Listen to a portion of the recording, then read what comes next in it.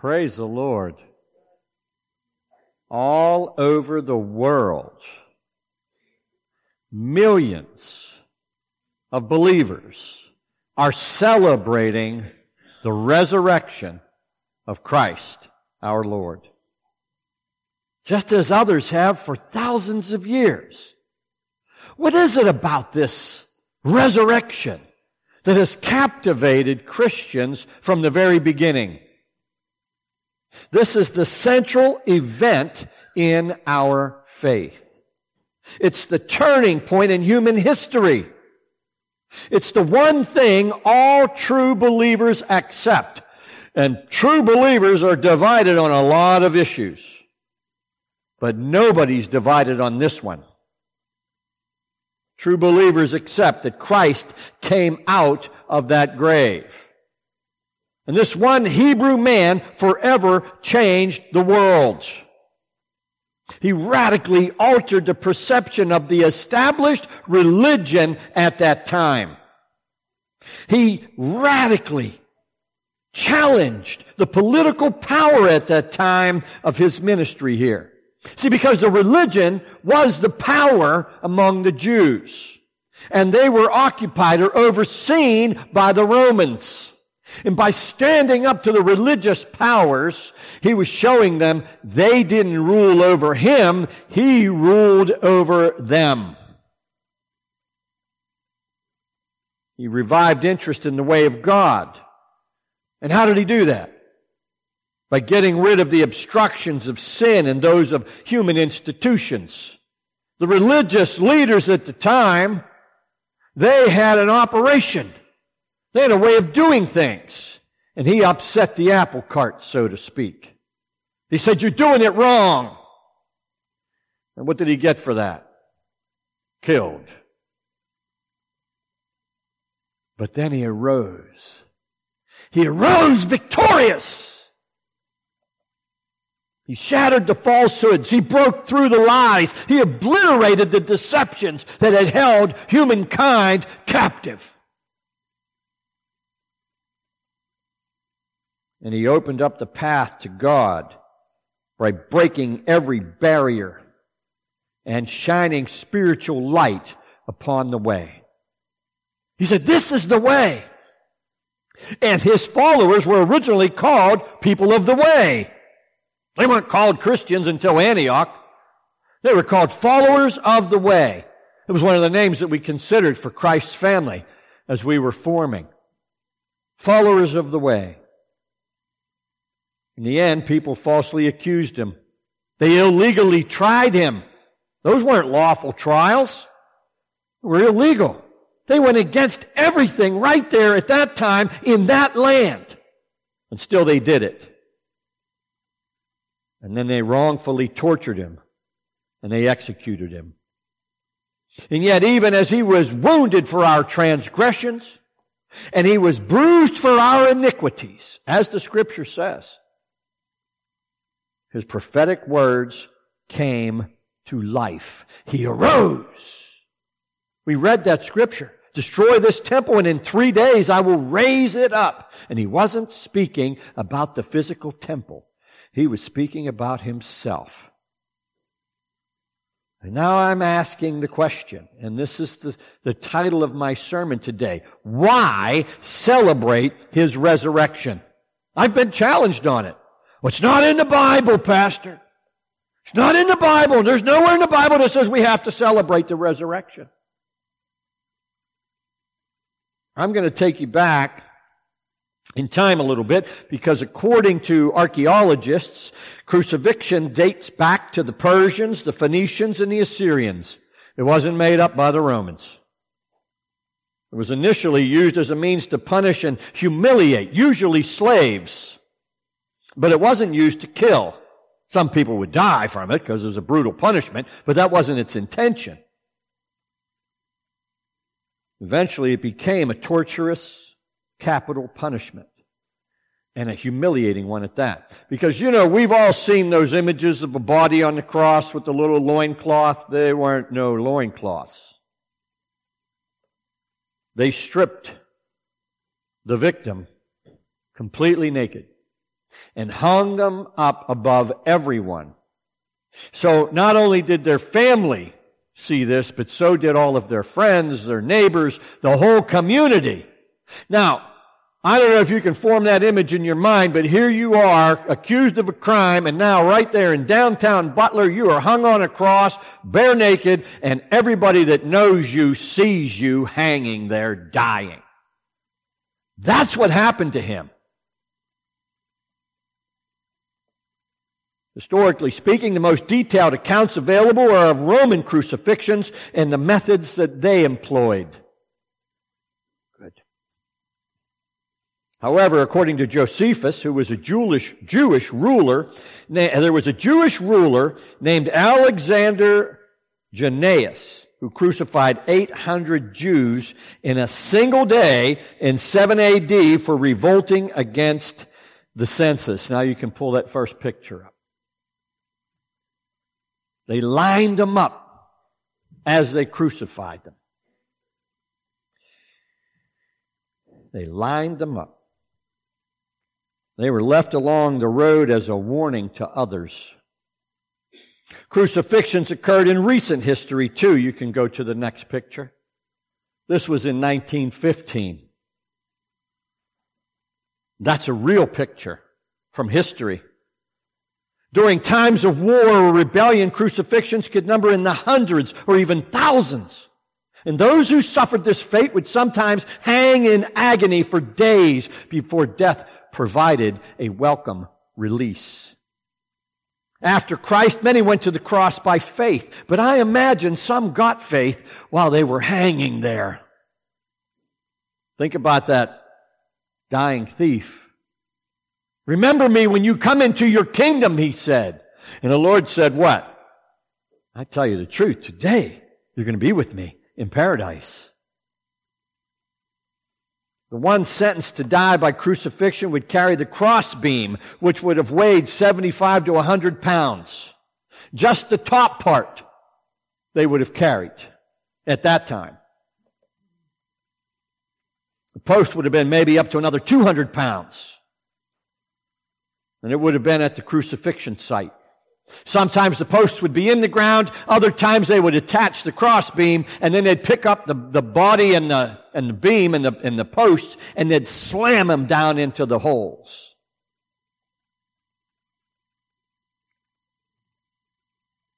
Upon arrival, they'd either be roped onto the crossbeam or nailed through the wrists. Not through the palms. It would be through the wrists. Because the hands wouldn't hold it. Wouldn't hold the weight.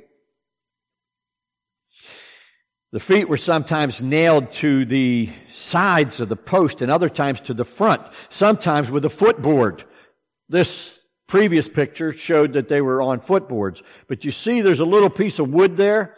That was used like a button cap. If anybody knows what button cap nails are, they use that like a button cap to hold the nail so it wouldn't pull through the flesh.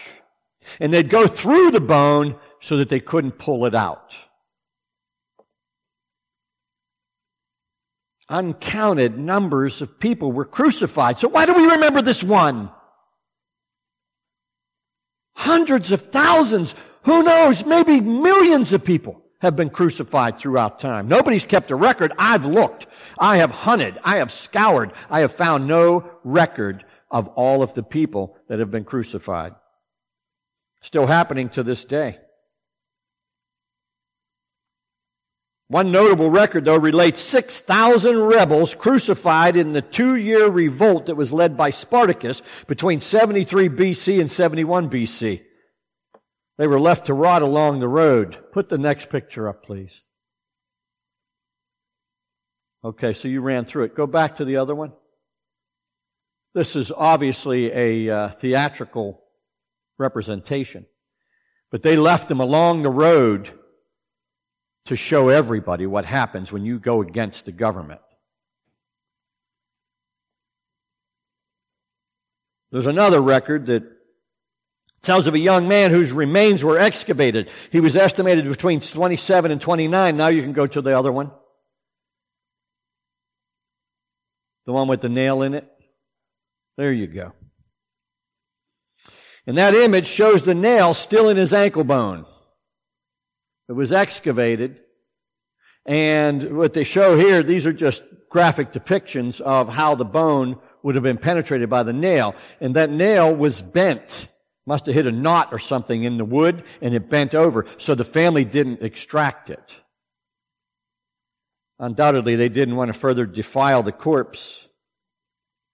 And by God's providence, it remains as a testimony to the fact that feet were nailed through the side sometimes. Because we've always had those images, and this was found in 1968, we've always had those images where the feet were crossed over and the nail went through the front. But that's not necessarily always the way it was. And I'm showing you I'm giving you these graphics intentionally, okay, so that you understand what our Lord went through. Because He went through it not just for me, but for you. And if we're going to celebrate His resurrection, we need to understand what that meant. What happened? And this is the only archaeological proof of crucifixion that was ever found. In any case, I've never found the actual number of deaths. Couldn't find it anywhere. We know it was many. And some in the Middle Eastern area still use crucifixion to punish and humiliate and kill those that they deem to be enemies. Still happening to this day. I want to show you any images. But there were other resurrections too. Remember Lazarus? Christ foretold, it's written in John chapter 11 and verse 4, this sickness is not unto death, but for the glory of God, that the Son of God may be glorified through it. Lazarus' death was intentional to get God's glory to be shining in the world through Christ. But instead of racing off to heal him, he waited 2 extra days. 2 extra days! He could have been there. He could have saved him. He could have kept him alive. But he plainly told his disciples, Lazarus is dead. And that's how he wanted it. And sometimes, isn't that just how it is? The Lord lets things happen to us, and we start wondering, where's He at? Why isn't He here? Why isn't He taking care of this? Why did He let this happen? And we might even get upset with Him. You can imagine Mary and Martha. They were wondering what in the world happened. Why? If you would have been here, he'd be alive right now if you would have been here. And this is human. When you get into a place where you're wondering, where is God in all of this? How could He let these things happen? Whenever the world looks upside down, you've got to say to yourself, Lazarus, it's for God's glory somehow, some way. And there's been times, and I'll tell you folks, I'll confess right now, where I've looked to heaven and I said, I know You say all things work together for good for those who love You and are called according to Your purpose, but I don't see how this is going to work out for good. And I've screamed it up to heaven. I have, folks. There's my humanness. It's my humanness. In case anybody thinks I'm not human.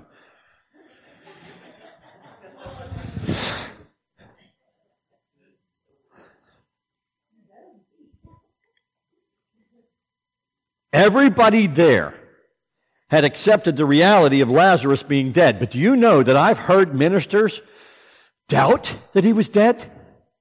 I have heard ministers with my own ears, personally, face to face, in the same room with them, deny Lazarus' death. Even though our Lord said, Lazarus is dead.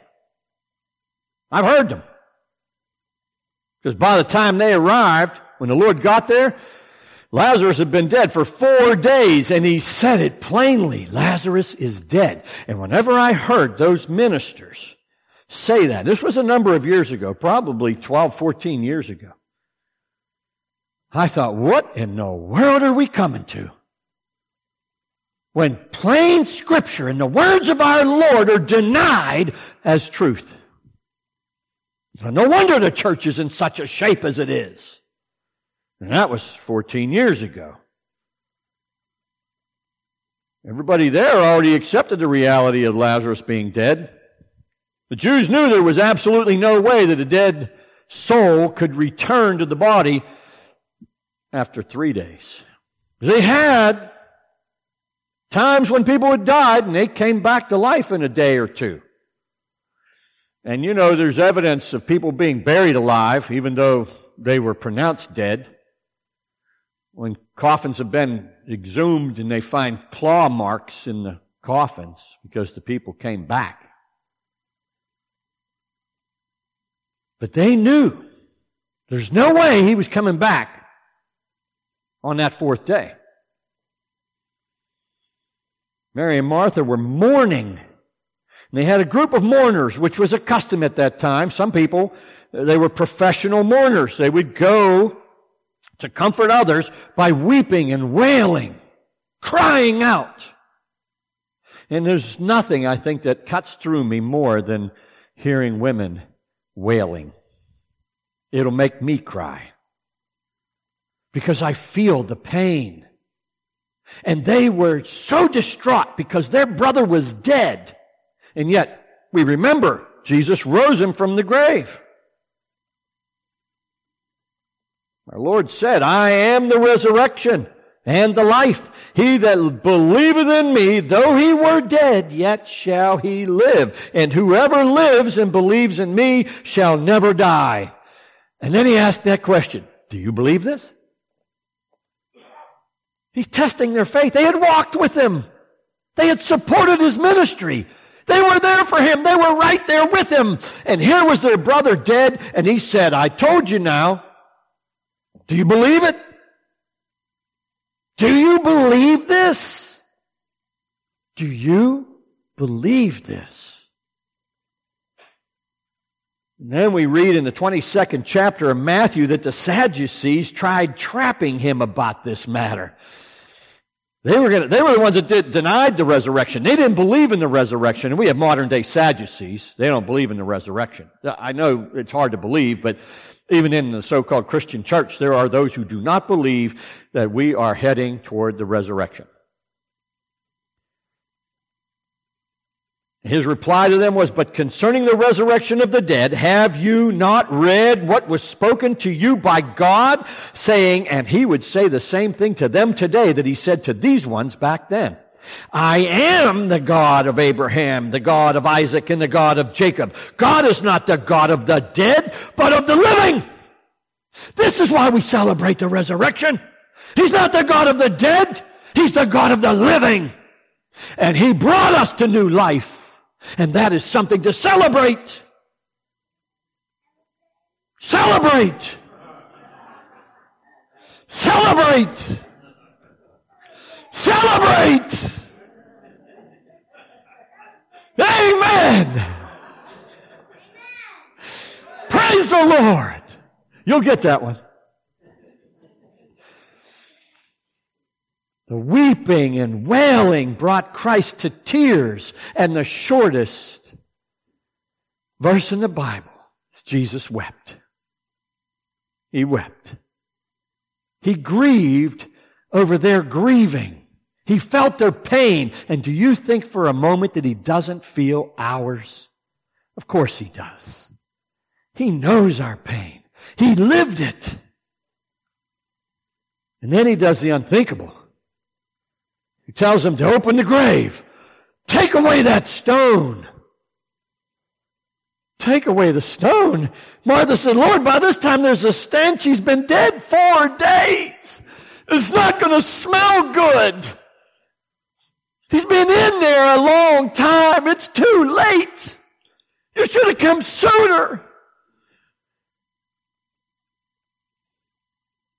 You know, throughout the time that he spent on earth, he made it clear he was indeed the Son of Almighty God. Mary and Martha heard him teach. They heard him teach on the resurrection.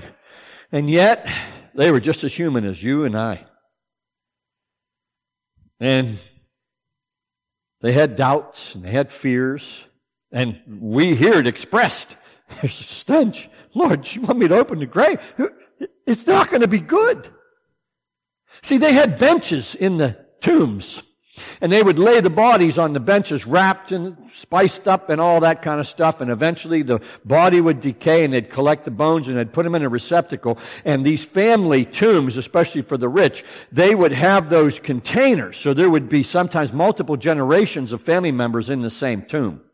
Because they'd go back in, and then they'd arrange the bones into the box, and they'd put the box with the other elders of the family. But here, he was only in there 4 days. But 4 days is a long time for a decomposing corpse. And in John chapter 11 and verse 40, we hear our Lord asking Martha, "Did I not say to you that if you would believe, you would see the glory of God?" When they opened the tomb, Christ prayed thanks to the Father. And he commanded, and it was a command, "Lazarus, come forth!"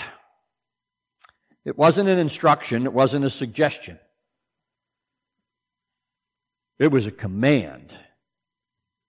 And this is his command to us. Come forth. Come forth out of the tomb of sin. Come forth out of the tomb of human traditions. Come forth out of the tomb of pagan rituals. And come forth out of the tomb of demonic doctrines.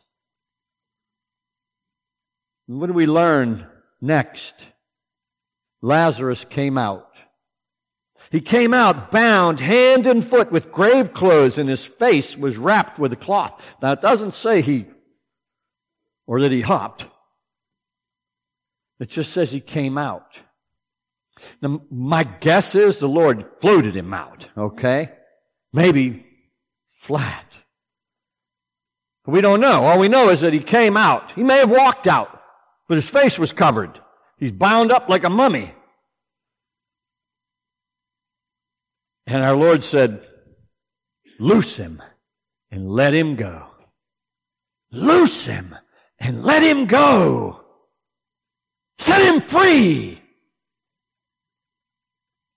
And you know, this is an image, at least to me, that's like us being wrapped up in sin and depravity. We're bound and ensnared in false doctrine and erroneous teaching, man-made traditions. And the Lord says, "Loose them and let them go." And that's my prayer for all of us. As we celebrate His resurrection today, I pray that He would loose us, free us from everything that's contrary to Him.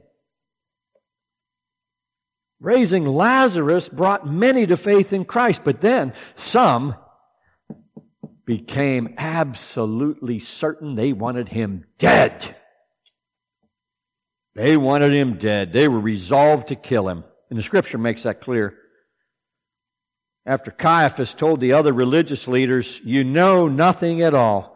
Can't you see that it's to our advantage that one man dies for the people rather than the whole nation be destroyed?" That's at the end of John chapter 11 and verse 49 and also verse 50. And as we read on in John's gospel record there, we hear he said, "Now this he did not say on his own authority, but being high priest that year, he was prophesying and didn't even know it."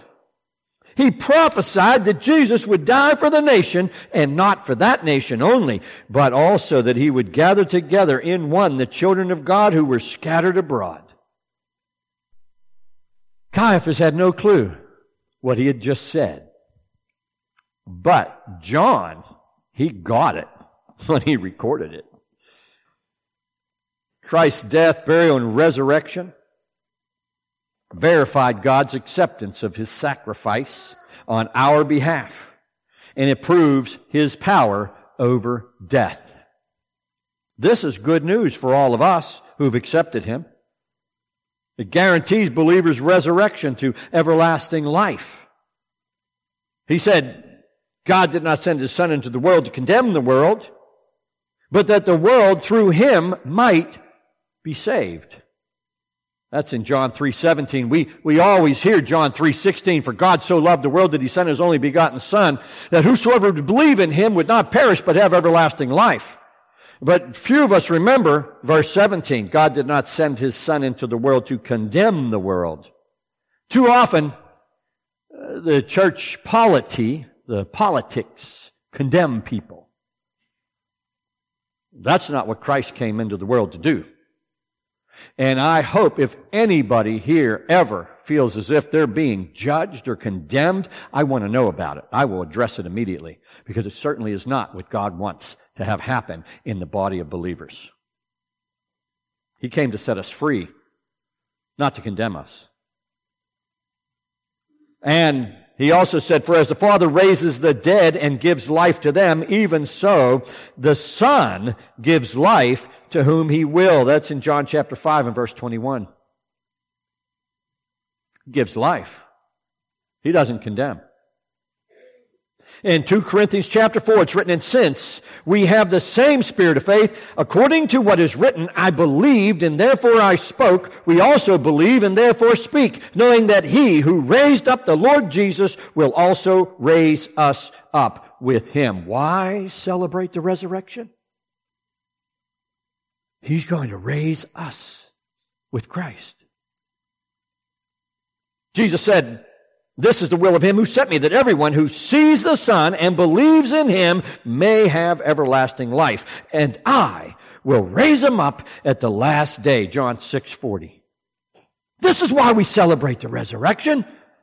It's our resurrection too. We will be raised to new life. It doesn't matter what happens in this world. We have new life awaiting for us in Christ. In Philippians chapter 3, it's written, "For our citizenship is in heaven, from which we also eagerly wait for the Savior, the Lord Jesus Christ, who will transform our lowly body." You got some aches and pains today? I'll raise my hand, I do. But He's going to transform that. You will not have that anymore. He says He'll transform our lowly body that it may be conformed to His glorious body, according to the working by which He is able even to subdue all things to Himself. We don't have to live in these broken down bodies forever. He's going to give us a new body, a glorified body, one that doesn't break down. It's written in 1 Thessalonians chapter 4, "But I do not want you to be ignorant, brethren, concerning those who have fallen asleep," in other words, those who've died, "lest you sorrow as others who have no hope.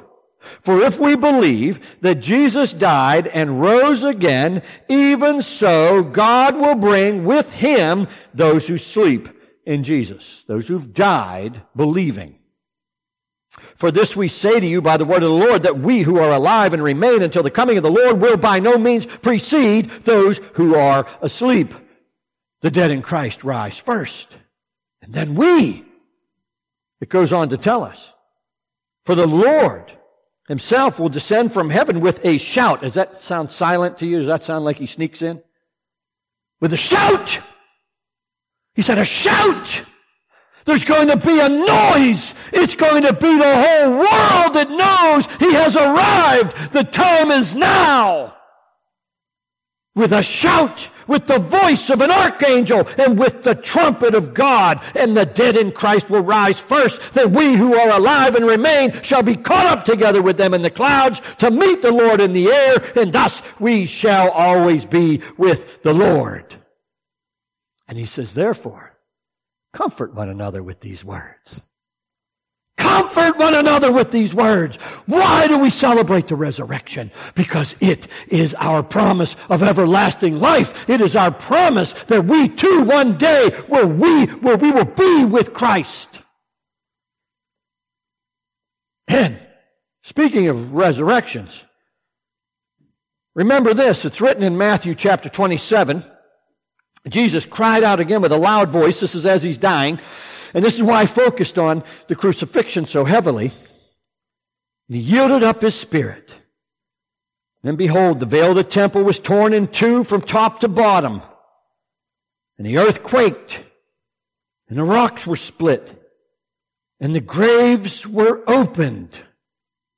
And many bodies of the saints who had fallen asleep were raised. And coming out of the graves after his resurrection, they went into the holy city and appeared to many. Now, I've said this before, folks. We've got a cemetery here. And if graves start popping open and people start coming out, I don't know how I'm going to react. I gotta tell you, I don't know. But here they were. They came into the city. They were in Jerusalem. They're walking around. They're talking to people. They appeared to many. Graves opened. The dead came out after his resurrection. This is a picture, the big picture of Christ our Lord rounding us up and saying, it's time. Come home. And we sing that song, come home, come home, ye who are weary, come home. Earnestly, tenderly, Jesus is calling, calling, oh sinner, come home. Now, with so many crucifixions and so many resurrections, what makes his special? We've read the scriptures. Some believe it's just another resurrection. It's just another one. There are lots of people resurrected. People come back from the dead. No need to celebrate. Others believe we shouldn't celebrate Resurrection Day because of the mingling with pagan rituals. They say it's taboo. We shouldn't do anything about it. We should ignore it. Some say we should not celebrate because it's not in the Bible. And there's still others who won't attend a Resurrection Day service here because we don't do the pagan stuff. You're not going to find Easter eggs here, sorry kids. You're not going to have rabbits and ducks and whatever else. I don't know what they do because we don't do it. We don't celebrate with pagan-derived traditions. The Lord says to come out of them. He says, don't be amongst them. You got to be in them, in the world, but you can't be of them. And we all know why this one crucifixion is important and why we remember it. Each of us know. He promised resurrection. He promised he was going to resurrect, and he did. He raised others. He arose, and he promised that all who believe will rise to live again eternally. The resurrection of our Lord proves the absolute sovereignty of Almighty God. He has the power over life and death.